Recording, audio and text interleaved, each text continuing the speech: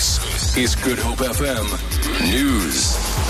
Oscar Pistorius' legal team has filed their heads of argument in the appeal court in Bloemfontein, challenging Judge Thokozile Masipa's decision to grant the state leave to appeal her culpable homicide conviction against the athlete. The heads of argument were filed in the Supreme Court of Appeal yesterday in response to the state's argument that the athlete should be found guilty of murder for shooting dead his girlfriend Riva Steenkamp in February 2013.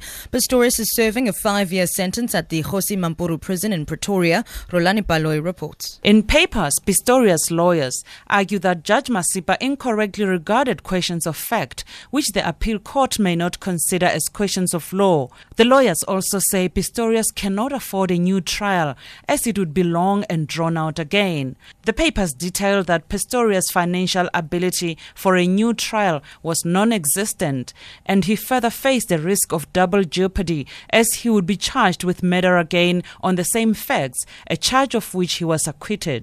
The SCA is expected to hear the matter in November. The Oudtshoorn municipality in the Little Karoo has set up an email account where members of the public can put forward ideas on how the Kango Caves should be managed and promoted. This after the Western Cape government launched a forensic investigation following allegations of mismanagement at the heritage site. Investigators seized 14 computers last week as part of the probe. Oudtshoorn Mayor Wessie van der Westhuizen says a decision on what type of entity should manage the cave is expected in December. We already opened an email account where everybody can, if they have any idea, can give it straight through to us on this email address. And let me say the email address will be ideasforkangocaves@kangocaves.co.za. Tributes are pouring in for a Bloemfontein architect who took his own life in Switzerland with the help of Swiss organization Dignitas.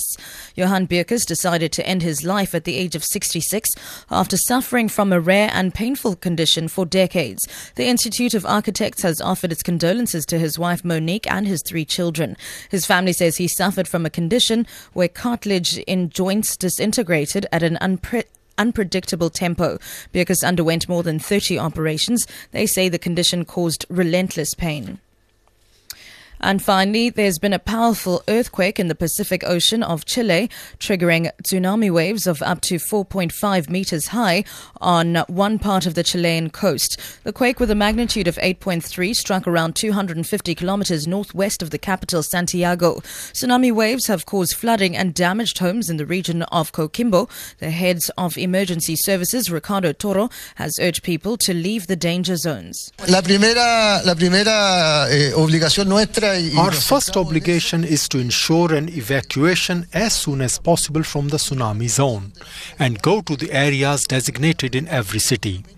Please, everyone, keep calm and leave the zone and go to the safe areas as we have practiced in all the evacuation exercises.